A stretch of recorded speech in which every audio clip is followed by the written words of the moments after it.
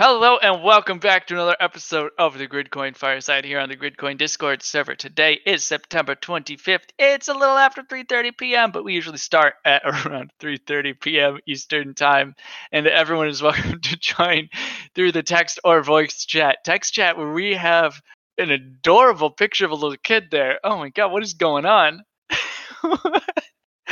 Oh my god. You win the game of make Jaringo laugh while he's talking. Oh, stop it! Stop it! Okay. We were before the show talking about the priorities of Gridcoin and where we should be going in 2021, and that's what we're going to continue talking about during the show today. All right. Well, the big news then before we get going, of course, is still the major update called Fern or Gridcoin 5.0. It's here. Woo! So the big thing you need to know about Gridcoin 5.0 is it is the team requirement removal. So you can now crunch approved approved Boink projects. My lord. And get rewarded with Gridcoin while being on any team. You don't need to be on the Gridcoin team. How cool is that? Looking forward to seeing what happens with this new freedom for folks. And the super big news, the most important thing with Fern is that you need to update now. You need to update by October 4th.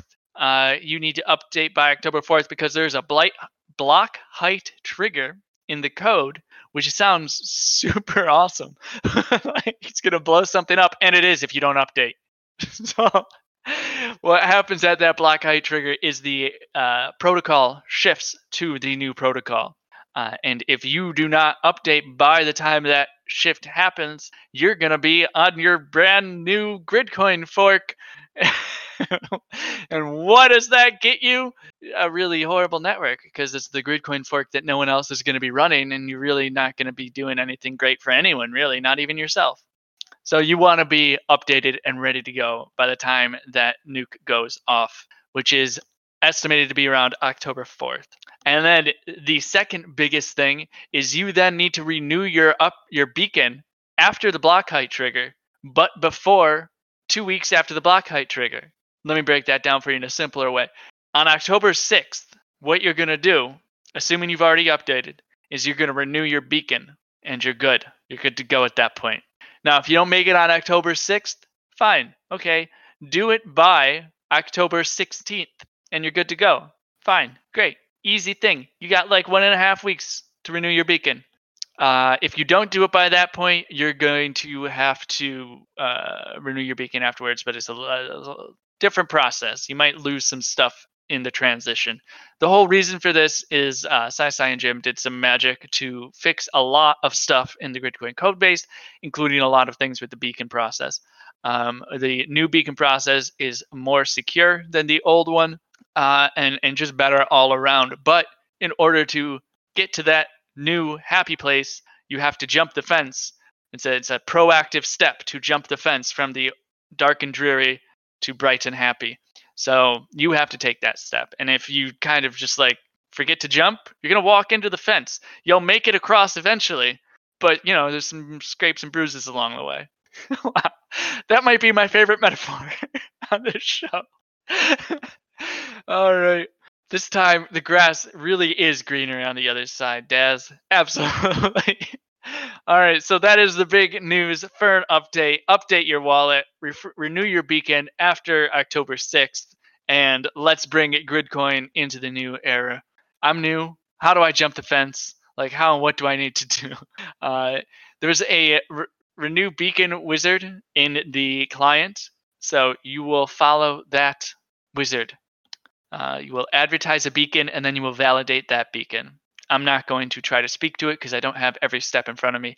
I'll probably try to put out a tutorial before the whole block height trigger and everything. But to be completely honest, I've been mad busy and haven't even updated my wallets yet. Shame on me. Shame on me all the way. I'm a horrible Gridcoiner. All right. So what is the future like for Gridcoin? If you want to hear about sort of the higher level stuff, how Gridcoin might seek to disrupt, and I hate using that word, but disrupt the scientific system, or rather transition the scientific system into the scientific system of the future, uh, with brand new institutions built on top of the great work of the old. Go listen to, I think it's 2 episodes ago, where we talk about the ideas of Gridcoin. But in terms of just like down to earth, what the heck are we going to do next? We've got a handy dandy roadmap that was put together in September of 2019. So about 1 year ago. 1 year ago today. It's been a fun year, guys.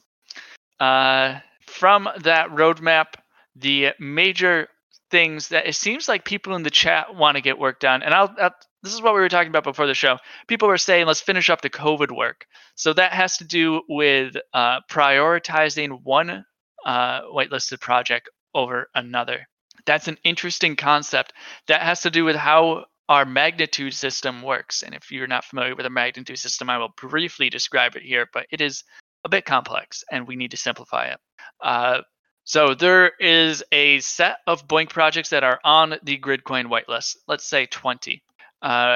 Each one of them is given the same amount of magnitude. The crunchers of a project then fight over the share of that magnitude.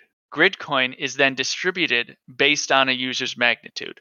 So if I am crunching a project that has no other, so there's 20 projects, let's say each one of them gets 10 magnitude for 200 total magnitude.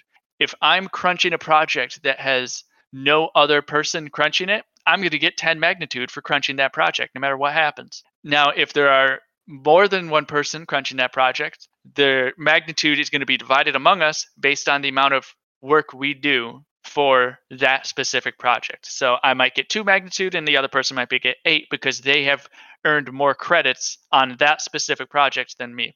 The reason we have to do this for each project, so basically we're splitting Gridcoin up to each individual project and then divvying it up based on contributions to each individual project, right? And so if I crunch more than one project, my magnitude earned from each one of those projects is then summed up. So the reason we do this is because the credit distribution system in BOINC is it's a federated system. Each project can make its own credit distribution mechanism, so to speak.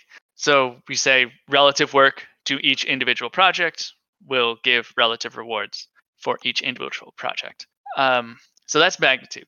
And there are better ways to do it. It's actually a pretty solid way right now. Like, honestly, one of the better things from Legacy Gridcoin, the magnitude distribution mechanism. It has a couple cool side effects. One of which is it, in theory, and I think in heuristically through practice, it flattens the curve of where crunchers go to do work.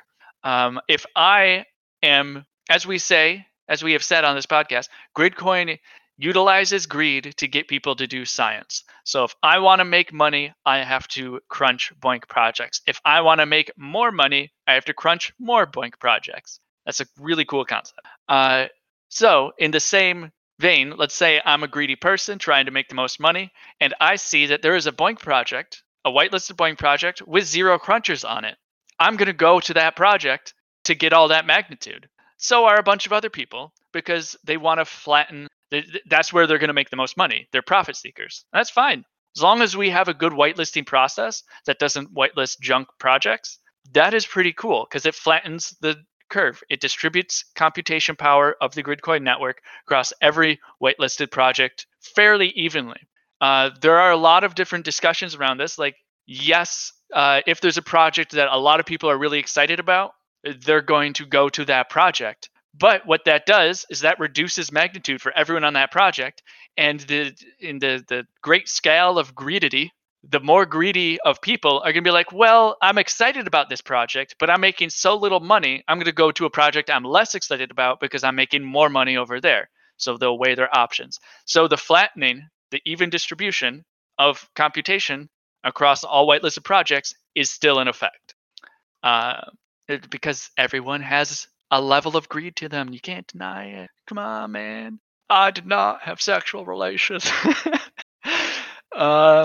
So to finish up the COVID work, what that would mean is we would have to incentivize people to get to want to crunch projects like Rosetta at Home or TN Grid. That would mean we would have to skew the magnitude distribution in favor of those projects. That would make more people want to go crunch those projects and get that work done faster. There have been many debates between me and I Like Chocolate in particular on this particular subject, and Chocolate's done some writing on it too, some damn fine writing on what he thinks we could do. I think him and I have both come to the agreement that there is a middle ground, because I do love dynamic systems. But for example, some ways people think we might be able to do dynamic magnitude is a project can pay to have their magnitude elevated for either it's permanent or it's a certain amount of time, or maybe the way I would implement that concept is they would stake Gridcoin onto the blockchain, and by staking Gridcoin, they're elevating their magnitude. Now they're not paying that Gridcoin, but what they're doing is locking it up. They're effectively taking it out of immediate circulation. They could at any time unstake the Gridcoin and sell it, but that would reduce the amount of magnitude they get on their project, and the result of that would decrease the amount of computations that are given to that project. But if a BOINC project has to stake Gridcoin to increase their magnitude, we would be able to do the code would work faster, because people would donate to Rosetta if other people could also stake onto a BOINC project. So that they could elevate the amount of magnitude assigned to that BOINC project. What that would do is lock Gridcoin up, and that can be measured as a health of the network metric and provide a service. That's a utility. It's a pretty cool thing. And what would happen is one of two things or both things. Either the projects that are, well, a couple things actually. The projects that are best at communicating and convincing people that their project is awesome and getting people on board and excited about the project will get more Gridcoin staked behind them and therefore get a greater share of the magnitude. The projects with the most funding behind them will buy the most GRC, stake it on their project, and get the most magnitude on their project. And the projects which are run in closets in people's computer or run on people's laptops in their closet are probably going to drift into obscurity, because they're not going to have the funding or the time and energy to both run a BOINC project and get GRC to stake on their project, like do either the science comms, science communication, or actually buy GRC and stake it. But so there's pros and cons to all of this, right? Trade-offs. But if we built a system where there was a minimum magnitude across all BOINC projects, so if you get whitelisted as a BOINC project, you are guaranteed a minimum magnitude, so that at some point people are going to go to your project because it makes them the most money. World Community Grid can only get so big before the greed factor starts to kick in, and people are like, I love World Community Grid, but you know what? I'm not making enough money. I will go to a different project to make a little more money. If we had that minimum magnitude and then staking Gridcoin to increase magnitude on top of that went into effect, I could see that system working pretty well. The details would, of course, have to be worked out. But there was another aspect to this. Oh, so a project, people stake their Gridcoin on a project, its magnitude gets pumped up. People then unstake their GRC behind a project and move it to another one. What's happening there is people are speaking. It's democracy. People are speaking with their money as to what science they want to see. You build a fluid system of science incentivization. So if at some point in the annals of time, right? Annals? Did I just say annals? At some point, the annals of time, we need more computation power behind like space research. Society will probably be excited about this, and they will stake their GRC on space projects. But then 10 years later, we need more. There's another pandemic, right? So we need more health research. They'll go back to Rosetta at Home, right? So you have this fluid measure of what people find interesting in the world of science based on where they stake their GRC. They're speaking with their money. So that is how we can get the COVID projects done faster. How we can change the magnitude system to incentivize different projects at different points of time. And I think because this part of Gridcoin is so intertwined with the other stuff that we want to do, I think this should be and is at the top of a lot of people's minds. Because, for example, and Jim, I want to hear your thoughts on this in a little bit here. For example, the something that's been talked about a lot as wanting to be like sort of right after Fern is getting other computation platforms into the Gridcoin network. So folding at home is the example we use a lot. Maybe we can figure out a way to incentivize folding at home crunching. How cool would that be? In order to do that, we need to figure out how the economics of Gridcoin are going to work. I mean, really figure it out.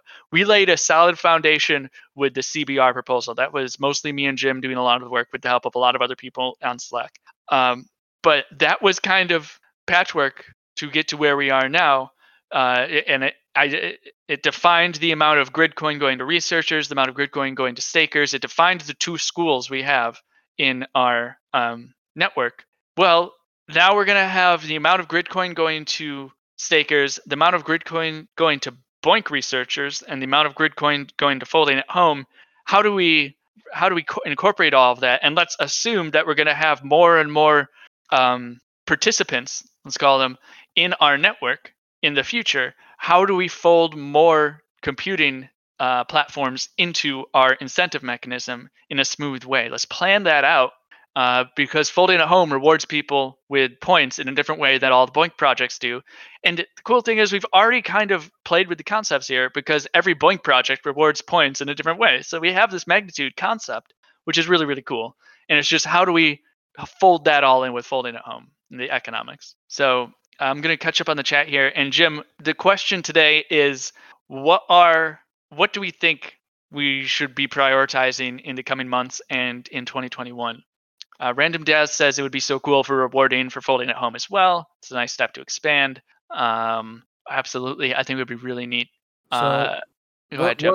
One approach to doing folding at home, which is actually not that extraordinarily difficult, is to write an adapter that basically absorbs folding at home statistics and then converts it into the form that our network can process. And in which case the folding at home becomes much like World Community Grid. It's a umbrella project that holds a bunch of sub-projects, which then it effectively becomes a whitelisted project, and then it just sort of it gets paid out just like WCG does.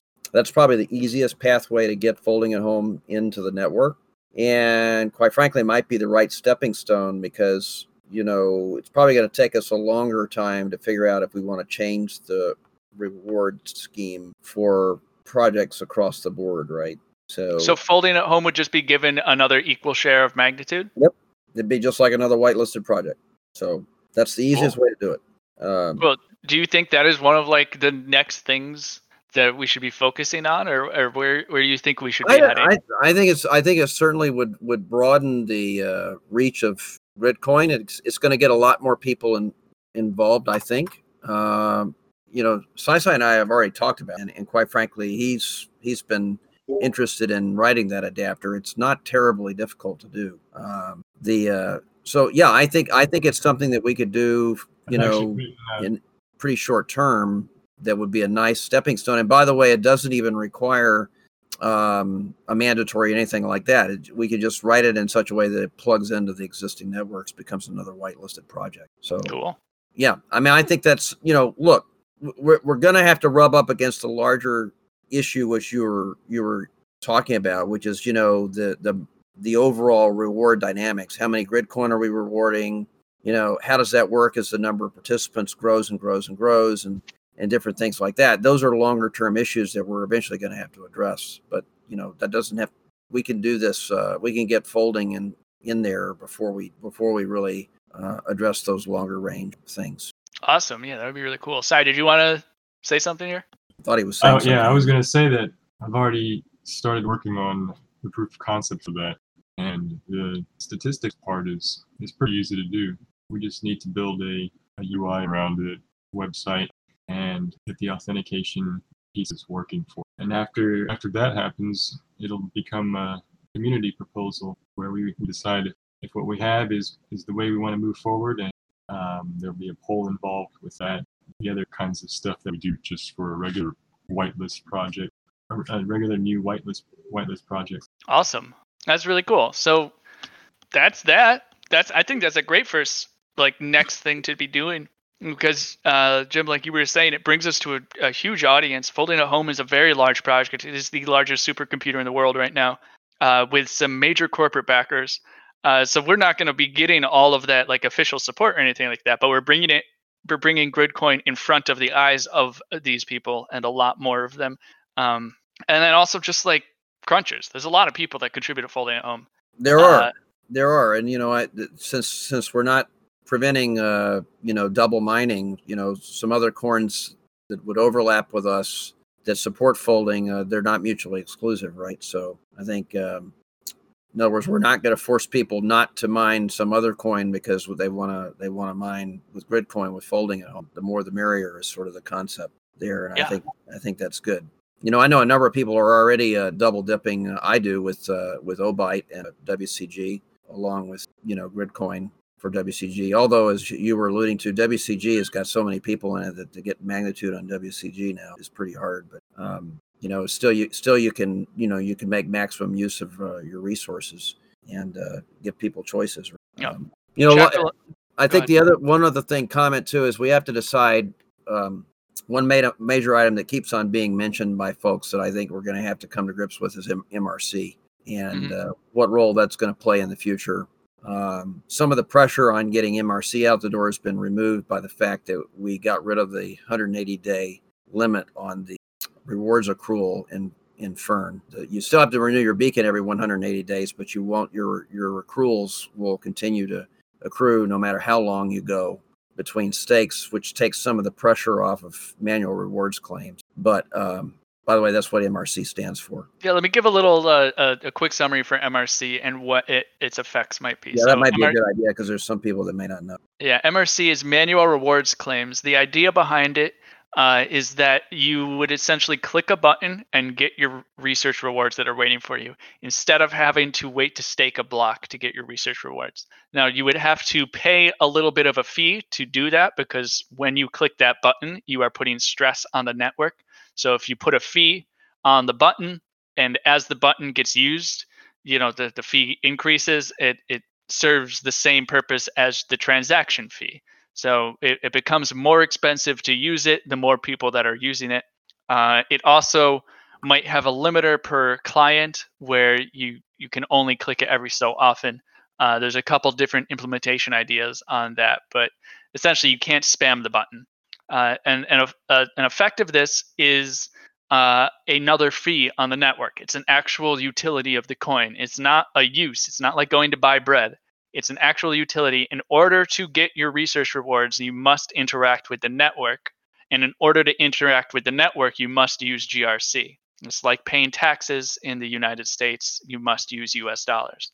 So it has a pretty cool effect to it. But like Jim was saying, it was very high on the priority list because people would lose their research rewards after 180 days. It is no longer necessary to put this feature in because people don't lose their research rewards after 180 days, but it might still be a good idea to put towards the top of the list. Well, I think it is because, as much as we've tried to, on the website, to remind people you should have 5K GRC if you want to solo mine. I mean, people never read.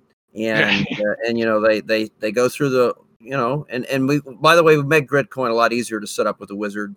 But still, I mean, people go through the effort of setting it up, and then you get questions like, well, why am I not getting any GRC? And you just sort of poke around, they have 3 GRC in there, and then you have to explain to them, well, it's going to take you 1,000 years to stake. Well, that not 1,000 years, but a long time. You're going to be around a long time before you stake with that kind of GRC. So, the idea of having MRC allows people a third option between solo and doing the pool. And but it has to be very carefully designed to make sure that there's the fee structure that discourages abuse of it. And we've had some of those discussions, and pretty detailed ones, by the way, including some mathematical modeling I did a while back, which we can dust off. But I personally believe that MRC needs to be a priority. I think that it's not quite as high on the list as it was before, but it's pretty far up there. I think that this notion of Gridcoin is an exercise in patience. So I like to tell people that, but most people are not patient. And even if you theoretically could get your rewards after 18 months because your balance is so low, who's going to actually wait around and do that? And I think so. I think having some relief valve to be able to get some gratification that you can push a button and get your money, even if a significant fee is taken out of it, I think is very important. And I also think that MRC should be at the top of the list for those reasons. And I just like with the magnitude redefinitions. If we use staking to change magnitude, we have developed an economic metric which can be measured, and we can gauge the health of the network through that. If we develop MRC, we've developed a new economic metric we can use to measure the health of the network. I think I'm saying everything right here. We'll be able to track how many MRC transactions there are, because the way we would implement it is there'd actually be probably a couple of contracts that are specifically related to MRC in the network, much like we have contracts for people when they vote, contracts for people that advertise a beacon. We've basically got everything laid out so that all that kind of stuff is actually, there's a formal contract that gets put in transact. The more of these metrics we develop, and it gives people more things to actually work towards, like in order to improve the network. Okay, beacons is one of our great things we can measure. We want to increase the number of beacons advertised on the network because that means that more people are coming to the network. We want to increase the number of transactions on a network. Velocity on a blockchain network is the basic, simplest metric to measure. What's the price of a transaction? As it goes up, that's actually kind of a good thing. It means the network's healthy. It's being used on the stuff. You don't want it going up like crazy and then all that stuff. And then MRC fees. We can track out the networks, how much GRC is staked up in specific either voting mechanisms or magnitude mechanisms. These are all healthy things or things we can measure. And then someone can go out and say, I want to increase the number of GRC locked up for magnitude increases. So they can go out and do that. It's like saying when you're marketing, I want to increase the percent engagement or the click-through rate for my content. It's the same stuff except for the network. So MRC, I agree, not top of, but very close to the top of the list. Yeah. What else? We have the GUI thing, the GUI, getting like that new GUI that Max implemented is like the top of the list, but we need someone to build it.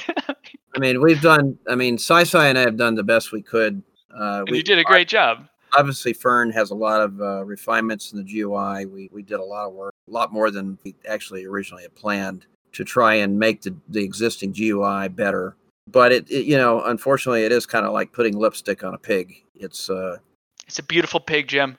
Yeah, it lipstick. It is a lot better. We put new icons in, and we straightened a lot of things out, and we can continue to improve it. But, the biggest problem with it is that it's tightly coupled to the underlying core. And so you can't, we've had a number of people that have asked, well, I want to run the headless version on a server, and I want to connect to that with a GUI that's not running the core on another machine. And that is just cannot be done with the existing GUI. It's got to be separated out. And, if you're going to go through the trouble of doing that, you might as well rewrite the entire GUI and clean out a lot of the crud that's in there. There's still some cruddy code. And by the way, that cruddy code comes straight from Bitcoin Core. The Bitcoin Core is really nicely written in most places now, but the GUI code is crappy. And it remains that way. And, it's crappy. We inherited the crappiness. And the crappiness hadn't gotten much better in the existing GUI Bitcoin Core because they just really don't concentrate on that too much, because they know that with Bitcoin, for example, they got other wallets that do much more on the front end, right? So they don't really do a lot of work on the pretty factor on the GUI. So we're going to have to roll our own GUI front end, and that's what that bounty is all about. I would hope that someone would bite on that. I feel good that, now that we've had some significant positive developments in development, that someone will get interested in that, and we'll eventually see someone bite off on it. It is a 512,000, I think it's 12 or 22, 500 and something thousand GRC bounty. I will put the link to in the description of this video. It's just right there on GitHub. It's a bounty raised by the community and then fund matched by our foundation funds. So it's a pretty neat thing to see. The community will love you if you build it. That's right. It's a big one. So it's we hope that someone will take us up on it. Yeah. What else have we got? I'm looking at the roadmap we put out in September. Marketing is a big one. Marketing we can continue to do while technical people work on technical things. So there's the .world website, which is basically set up and ready to go. There's a couple things that need to get tweaked out. And then once it's all set up in Jekyll, I'm going to jump in and write everything because I can just do it in Markdown. And that'll make life very easy for me. And we'll have a website with a bit more documentation and a bit more palatable format for all the new people that we hope come over now that the team requirement is removed. And just while we're on marketing really quick, I'll run down the other things that we really should be looking at, which is getting on other exchanges, getting some random dads. I'm about to say literally what you said, getting some real scientists up in here. We've got some folks who are like PhD candidates and all that stuff in the community, but we got to start to get just a little more recognition, a little more notoriety in the scientific space for the stuff we can do. Continue to form relationships with BOINC projects and the BOINC community at large in good faith. We can start looking at actually advertising some places if we want. I feel more comfortable doing stuff like that if the whales would give Jim and Sai or the foundation a bunch of money, because that stuff costs money. Stuff like that. We should set up an initiatives program where people can get GRC easily, quickly, without having to do a poll. So we would put like 5 million GRC into an initiatives program, and someone can come in and ask a committee who oversees this program, hey, can I get 100,000 GRC to get T-shirts for this conference that me and my friends are going to, that is going to reach a wide audience and blah, blah, blah, blah. A program like that would be great. Those are just some thoughts off the top of my head on what we should be doing with marketing, but we do need to step up the marketing in the coming weeks, months, and especially next year. From a technical perspective, though, we were talking before the show about the whitelist and graylist automation and how it seems to be it would be nice to have, but it's not necessary right now, sort of thing. That's the one part that we were hoping to get in, Fern, that we just couldn't get in.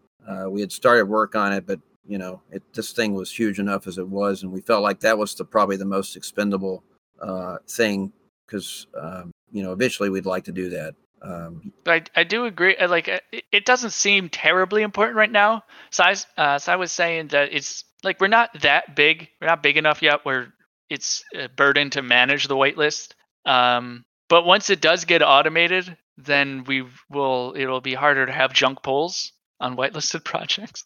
I think so too. And by the way, I think before I'm really thinking we ought to review and have a community discussion around the gray list and whitelist rules again before we go to the trouble of doing full, because we talked about, what is it, the 0 credit day trip point and the work availability score and all that kind of stuff. I think we probably need to review that to make sure that that's really the kind of rules that we want as we scale this thing up, right? So those rules were really set up too for a rather small, a small scale type of thing. And, so anyway, I think we have time to have a further discussion on that, and then we can really plan out what we want to do with automated gray listing. Yeah. And by the way, gray listing is a lot easier than a structured whitelisting approach, right? That is hard because that involves, there's a lot of dimensions that go into qualifying a project for whitelisting, and then you have to go through a defined poll process and all that kind of stuff. And so that the gray listing, which is temporarily taking the project off the whitelist because it doesn't meet certain criteria, is a lot easier to do. So the gray listing component is much easier than the whitelisting component. It might have to turn into another type of staking system where if you want, there's just a list of blank projects pulled scraped from somewhere, and if you want that project whitelisted, you stake GRC behind it, or you stake your magnitude behind it, or something like that. But something like that. And then the question, I think the community's has got to make a decision as to whether that is effectively a popularity contest, right? In other words, are whitelist projects because the most, people basically vote on them the most, or historically there's been some degree of, and by the way, this is where a lot of the most rancorous debates have happened in our community, is around whether a project deserves, I'll put quote around the word deserves. What does that mean for a project to deserve to be whitelisted? And I'm what I'm referring to, Jay Ringo.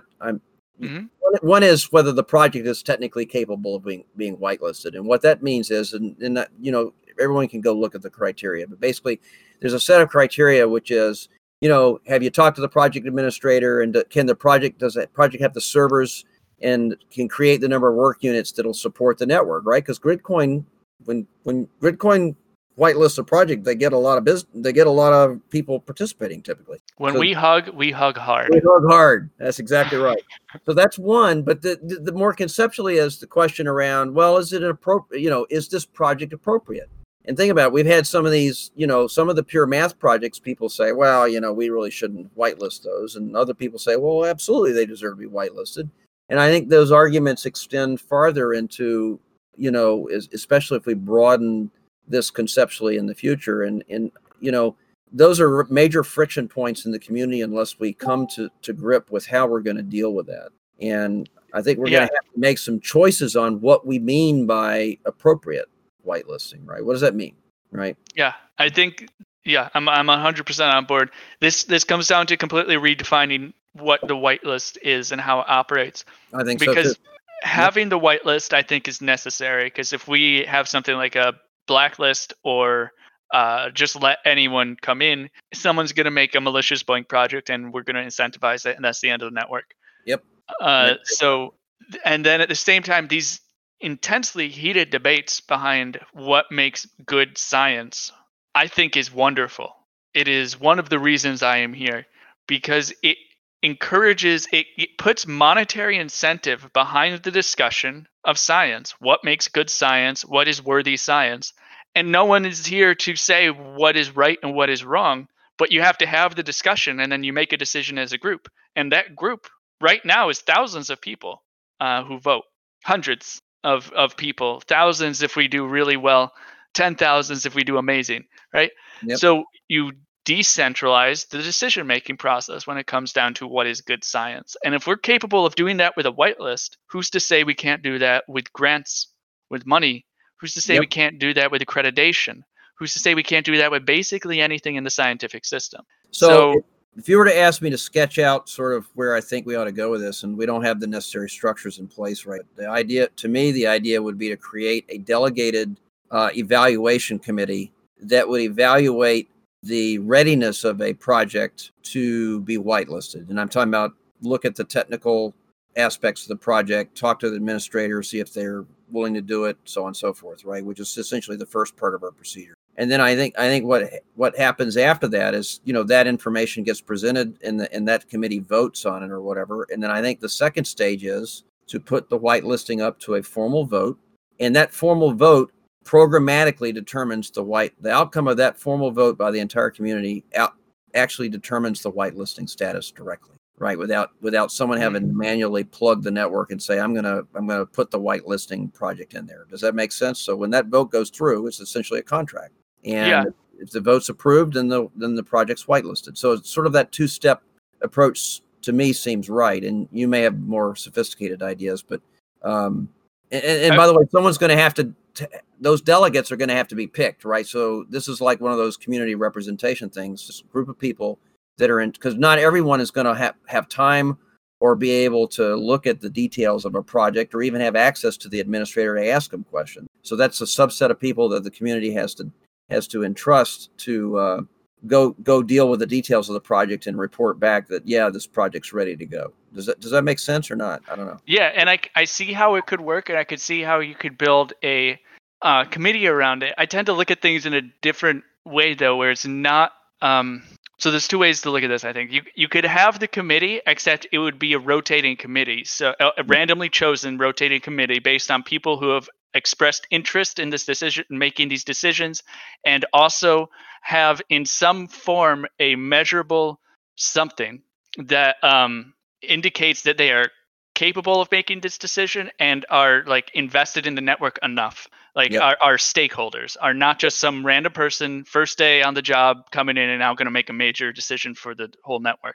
So you have to be able to measure someone's stake in the system or their reputation score, and they have to express interest, and then that committee is constantly rotated, so it makes it much more difficult to corrupt. Or you don't even have the committee. You base it on, and this I think is very difficult to do and would require maybe a web of trust, which is a technology that no one has implemented yet or figured out how to. You would rely on the fact that the more trusted, if I'm part of the network and if I see someone who's very trusted within the network, someone like Jim, say that this project is technically capable of being whitelisted, I'll believe that. And if it turns out that project is not technically capable of being whitelisted, Jim just lost some of my trust, right? So we're playing with trust here. And if he says this project should be whitelisted, I'll believe him, but I'll also do my own research and vote on it. But so I think yes, I think we could do it. The first implementation is the centralized committee vote process. And I think the end goal should be a decentralized process based on, it could still be based on a committee, but it could also be based on just some network theory. Yeah, I like that a lot. And by the way, I like the web of trust idea. And my comments on that before, it's getting it started, right? And yeah. So I think you have to go through, even if you end up there, you got to go through this transition period, which probably looks more like your first idea. But yeah, I like them. Yeah. Smo does bring up another point too. This is another way we could do it, the dynamic system. So before, the idea I brought up where it just you have the list of all the BOINC projects, and if someone likes a BOINC project, they put their GRC and their magnitude behind it. And once that BOINC project reaches a certain score based on GRC and magnitude stake behind it, it gets put on the whitelist. If it ever drops below that score, it gets taken off the whitelist. And then on top of that system, this is really simple, you can add higher tiers. So maybe it just meets the minimum threshold. It's in tier 3 of the whitelist. So it gets a small amount of magnitude. If it gets up to tier 2, it gets a higher amount of magnitude. If it gets up to tier 1, it's assigned magnitude that's even greater, and therefore it's incentivizing more people to crunch it. Yep. Yeah, I like that, and I think we have to be careful about the flops conversation. So the number of crunchers we could do, because we know CPIDs are they're unique enough, I'll put it that way, that you can use them as a count, right? You guys know my view on raw votes, that we can't count people with voting by balance or voting by number of people, because you just don't know who's unique. But CPIDs we do know are unique, at least within a reasonable degree. I mean, someone can create 2 CPIDs, but it gets harder as you create more. So it's that's a little bit more one-to-one with people. But I like the idea. I also like the idea of someone staking, putting up their money on a project as a show of support, and then having that key towards changing the ratio that project gets versus just everybody getting equal share. Yeah. And for people who might not be familiar with this concept of staking GRC or staking a coin behind something on a network, the reason this works is because someone who holds a coin in blockchain is very likely to act in a way that benefits the blockchain, because that increases the value of the network at large. You can tie this all the way back to countries. People do what's in their country's best interest in good times because it brings up the value of their country, right? They feel good about that, contributing to their nation. This is the same thing. These blockchains are just it's a type of nation. So if we implement a system where a project gets whitelisted or increases the amount of magnitude given to it based on how much of our nation's currency is staked behind it. What we're saying is we want stakeholders to make the decision, and we're basically trusting some game theory that they're going to make the decisions and inform themselves, because if they make the wrong decision, they hurt the value of their holdings. It's a pretty interesting concept. Blockchain is amazing. Staking, actually staking. So staking, this is where blockchain is not amazing terminology. So there's staking a block, and they're related. So when you're staking a block, what you're doing is you're saying to the network, I am locking these coins into the network and I'm not going to move them. And I am locking, because I'm doing that, I'm giving a higher probability of solving a problem, which will give me GRC out of our rewards program. So when I would stake behind a project, I would lock my coins into a contract with that project's name on it. And maybe that contract says that I can't move those coins for like a year or something. You could think of this in terms of like when startups get vested stock, that stock must stay vested for 1 year, 2 years, 4 years. When you're hired by a company that gives you stock options, you're given like a certain amount of certain percentage you can sell every year, and then like a waterfall usually at the end. So that's what is meant by staking. It's locking up your stake in something so that it can't be touched. That's right. With basic staking, like we do in the proof of stake, the contract is trivial in the sense that all we're doing is preventing those coins from being spent for a while, right? Yeah. But when we talk about staking within the concept of I'm going to put up GRC to support a project, it becomes a much more sophisticated animal. You have to create probably a time-locked smart contract, which is something we'll have to implement. But that's something we could do. I mean, these are the kind of things we've got to really talk through and figure out, is that the way we want to go, and then make it happen. Yeah, absolutely. I think this was actually unexpected, but great discussion on the whitelisting. Yeah, possibilities. I really like the idea of putting up GRC to show your support for a project, and then summing all that up, and then that's sort of determining some sort of a rule that determines what the project's proportion of the network magnitude is going to be, right? So it's pretty interesting idea. And the good thing about that approach is it has nothing to do with our problems around the credit system and BOINC, and the fact that one project's credits are totally different than another, right? It doesn't have anything to do with it. Yeah. So, and steps around this problem. Yeah. Also find it very interesting. Like I think I kind of even like it, as long as there is a rule in there somewhere that keeps the cool effect of our current magnitude system, that says, that sort of flattens the magnitude distribution curve, or the computation distribution curve, so that even the small unknown projects that aren't able to convince a lot of people, if the network at some point says that this science deserves to be whitelisted, even though it's run by Milk in his closet, he's not a real a professional quote unquote scientist. If we agree that science is worthwhile and it's whitelisted, it gets some incentive to it. Yeah, look, I think the right way to do that is put a clamp. So the idea, which I think is what you were talking about before. So the idea is that the deviation from right now every project gets equal magnitude, right? So the idea would be the low end of the clamp would be like 1/4 of the equal share, and the high end of the clamp would be like 2 or 3 times, and then that would be the range. And you couldn't be lower than the low end of the clamp or higher than the high end. And so that makes sense. That's the right way to control it, so you don't get up in these situations where a project that's really small gets very few quote unquote votes and then basically gets no magnitude at all. Or a very large project gets a ridiculously high ratio just because it's very popular, right? I think you gotta temper it with a clamp. But within that range, it could be totally determined by what we're talking about. Yeah, nope, that's convinced me. I'm on board. We'd have to figure out exactly how that clamp would work, but that's the. So we've talked about MRC. We've talked about bringing folding at home in. We've talked about tweaking we were just talking about tweaking. This is magnitude mechanism improvements. Okay. So yeah, we've talked about MRC, we've talked about bringing folding at home in, and we've talked about whitelist and graylist. Where are you putting And we've said folding at home is kind of at the top because it seems to be pretty straightforward. MRC is going to be near the top. Where are we putting whitelist, graylist? What we're talking about right now, kind of the magnitude. I guess the magnitude distribution is what we're talking about right now.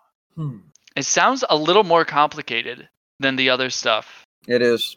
So I think, especially if it involves a smart contract, which we obviously the contracting system has been much improved. It's all the crap's been taken out of it and it works correctly now. But we really don't have smart contracts yet. So that's a piece that's a pretty big lift. That's actually that's harder than MRC, by the way. Yeah, I think it sounds it. And we'd have to figure out all the there's technical problems and there's non-technical problems. Yeah, we can't even start implementing it until we have an idea about. It's a recursive thing because the technical difficulty is based on what rules you pick, right? There's got to be a discussion around. Okay, well, what are the rules around the smart contracts? And we'd go that direction, and then that'll sort of figure it out. But right off the bat, it's a more heavy lift sort of thing than. And by the way, the GRC is a project unto itself, right? I would treat that's a top priority. But what's interesting about that is that's a different set of skills and a different set of issues than sort of everything we're talking about on the core side. Does that make sense? So it's like a different track. Yeah, you mean MRC, right? I'm going to have the same developers work on that. I'm not a GUI expert per se, and I don't want to go do that. I can't do it. Somebody got this more patient than I am can mess around with GUI widgets. It was all I could do just to create those new like the new icons in there, and SciSci was dealing with it too, and he had to deal with the wizard and creating tables, and but it's you really need a GUI expert that is used to doing that to do a great job. It's a different. Yeah, I'll use this beautiful setup by Jim to invite anyone who wants to come work on the project. Get in here, work on the project. Hey, we do have a pool of funds. I think it's 30 million or so in the GRC, in what we call the GRC Foundation, which is just a community managed wallet that the intention is to use for development. But really, Jim and SciSci broke it when they were doing Fern because they put in so many hours. But I'm sure that if you're a new developer, you're coming in and you're doing some different stuff, we might be able to tap into that. And I think, honestly, Jim and SciSci should probably just bill and drain the foundation wallet so that Wales will fill it back up for us. But I appreciate the sentiment. But yeah, look, if we have a develop, so the way this really works is that, and we've said this before, the developer has to come in and present a valid some valid sketch or proposal on what their plan is. And we'll look at it from a technical perspective and look if we like what we see and we agree for that developer to move forward, and there'll be checkpoints, and the developer completes it to the satisfaction of the folks that are looking at it, then they're going to get paid. I mean, it's a nice chunk of money. That's a big bounty. Cool. It's the biggest bounty I think we've ever offered for anything. So look, and it won't make you rich yet, but I mean, it's a nice contribution. Yeah, and I think the potential in what we're building here is actually really big. As I gushed about in the first episode, man, the fact that Gridcoin is still alive, has gone through all the stuff it's gone through, including the two big bear markets from crypto, and is still here, just speaks to how powerful the idea behind it is. So it's a matter of making this work technically, and I think that good things will come. And I think you guys have given us a huge head start. The Fern is amazing. But I will also take this opportunity to bring up the last thing on the roadmap that we haven't talked about yet. Which by the way, before you do that, Smo's idea around side staking might have some merit to it. We might want to look into that too. He says, but what would be preferable to assess the community's trust in a project, staking or side staking? I get it now. So his scheme is, if you like this project or you trust it more, you side stake more to it, and then that would be Jay Ringo. It fits into your idea of projects creating receptacle addresses to take donations, but the idea is side staking addresses, yeah. Yeah, so you create a side staking address, which is basically you compute the balance on that address, and the balance is proportional to the community's level of trust in that project, and you could use that to drive this as well. And that doesn't require a smart contract. So cool. That's a very interesting idea. I want to think about that a little bit. We should explore that a little bit more as a community. It's quite interesting. Awesome. Yeah. One could also leave Anyway, in the sorry project. to interrupt you, but I thought that was a really good idea. No, this is. I'm reading it right now. One could also leave in project matter how to spend the money. Yeah, that is verified side staking. That would be an interesting way to measure goods. Oh man, Smo, that's a good idea. All right. Yep. So Yep. this last idea that we haven't talked about, yeah, it has to do with funding development and other stuff like marketing as well. It's a treasury system, and some people love the concept, some people hate the concept, but it goes back to transaction fees and block rewards, which are the base principles behind how blockchains work. So every time someone stakes a block or creates a block, they are rewarded with some GRC. That reward is their incentive to create the block. What a treasury system says, what if instead of giving all that GRC to the person who stakes the block, they are given a large percentage of that GRC, but then the rest of it they're given maybe 80%. So if 10 GRC block reward, they get 8. And then the other 2 GRC are sent other places automatically. So 1 GRC could be sent to a development wallet, 1 GRC could be sent to a marketing wallet. You could develop systems where 1 GRC is ruled by the protocol and sent to development, and the other GRC, it has to be sent somewhere but cannot be kept by the person who's staking the block. But whoever stakes the block gets to choose where to send that other one. The person who staked the block could choose where all the it's essentially a tax is sent to, and you can develop stuff where people, similar to how BOINC projects, if we develop this staking or side staking metric to determine whether or not it's whitelisted or not, someone could make a proposal and then people would support that proposal by either staking GRC behind it or doing the side staking thing. And then once that proposal reaches a certain threshold, then they become capable of accepting some of the GRC that is surrendered in each stake. So this type of system would help us build a treasury. So for example, maybe like if there's ever a nonprofit in the future, it could develop itself into a reputable entity that says, if you want to help fund this nonprofit, you have to give up 2 GRC, send one of your GRC to us. So we will continue to do what we're doing. Again, this is, okay. So yeah, that's basically it. This would let us continue building things without worrying about draining the foundation. And we would not be the first people to implement this. There are many other cryptocurrencies at this point that have implemented it, although we've been talking about it for probably 3 or 4 years now, and I don't think many people had it implemented when we first brought it up. So we could learn from their successes and their failures and implement maybe a better system. So yeah, I think this would be a really cool thing to have. I don't know what other people think about this. I'm a big fan of it. You know, when I constructed the some of the initial sort of draft rules that we were talking about for MRC, it was a major component of the MRC fees would be, if you recall, redirected towards a treasury effectively. Because I think a treasury is a very important component of maintaining the health of something like what we have. I mean, otherwise, it becomes very difficult, especially as it scales, to make all this happen. So I'm a big proponent of it. What would end up happening if we don't have something like this? And the something like this is a treasury that is absorbs some of the generator GRC from the protocol. And if everyone remembers from like the first episode, if you're not familiar with blockchains, the protocol is just the central bank that is minting the money. So it's a treasury that absorbs some of the GRC from the protocol and is accessible to everyone. So if we don't have something like that, what is very probable maybe to happen is that a large entity can come in and start paying for all the developments on the network, because it's going to become so big that you have to pay people to develop this thing. And that at that point, that entity has control over the development of the project. Linux is a great example of this.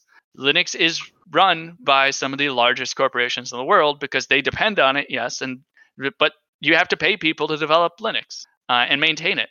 it's kind of a necessary thing. So the goal is to prevent that from happening. And I'm not saying the people that maintain Linux are doing bad stuff, but that in itself, to me, is a bad thing. Being dependent on large entities to maintain something that is supposed to be free and open source. So if we want to stop that structure from forming, we have to build a treasury that is that funds itself essentially and is accessible by everyone.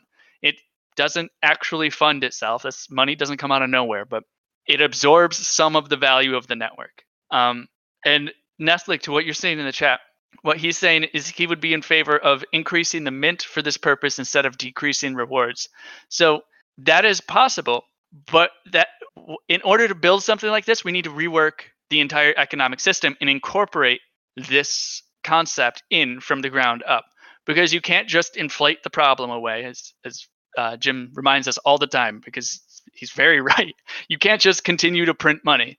That's what fiat does. But if you develop an economic system from the ground up that incorporates the ideas from the beginning, everyone knows what to expect from the beginning, and you're good to go.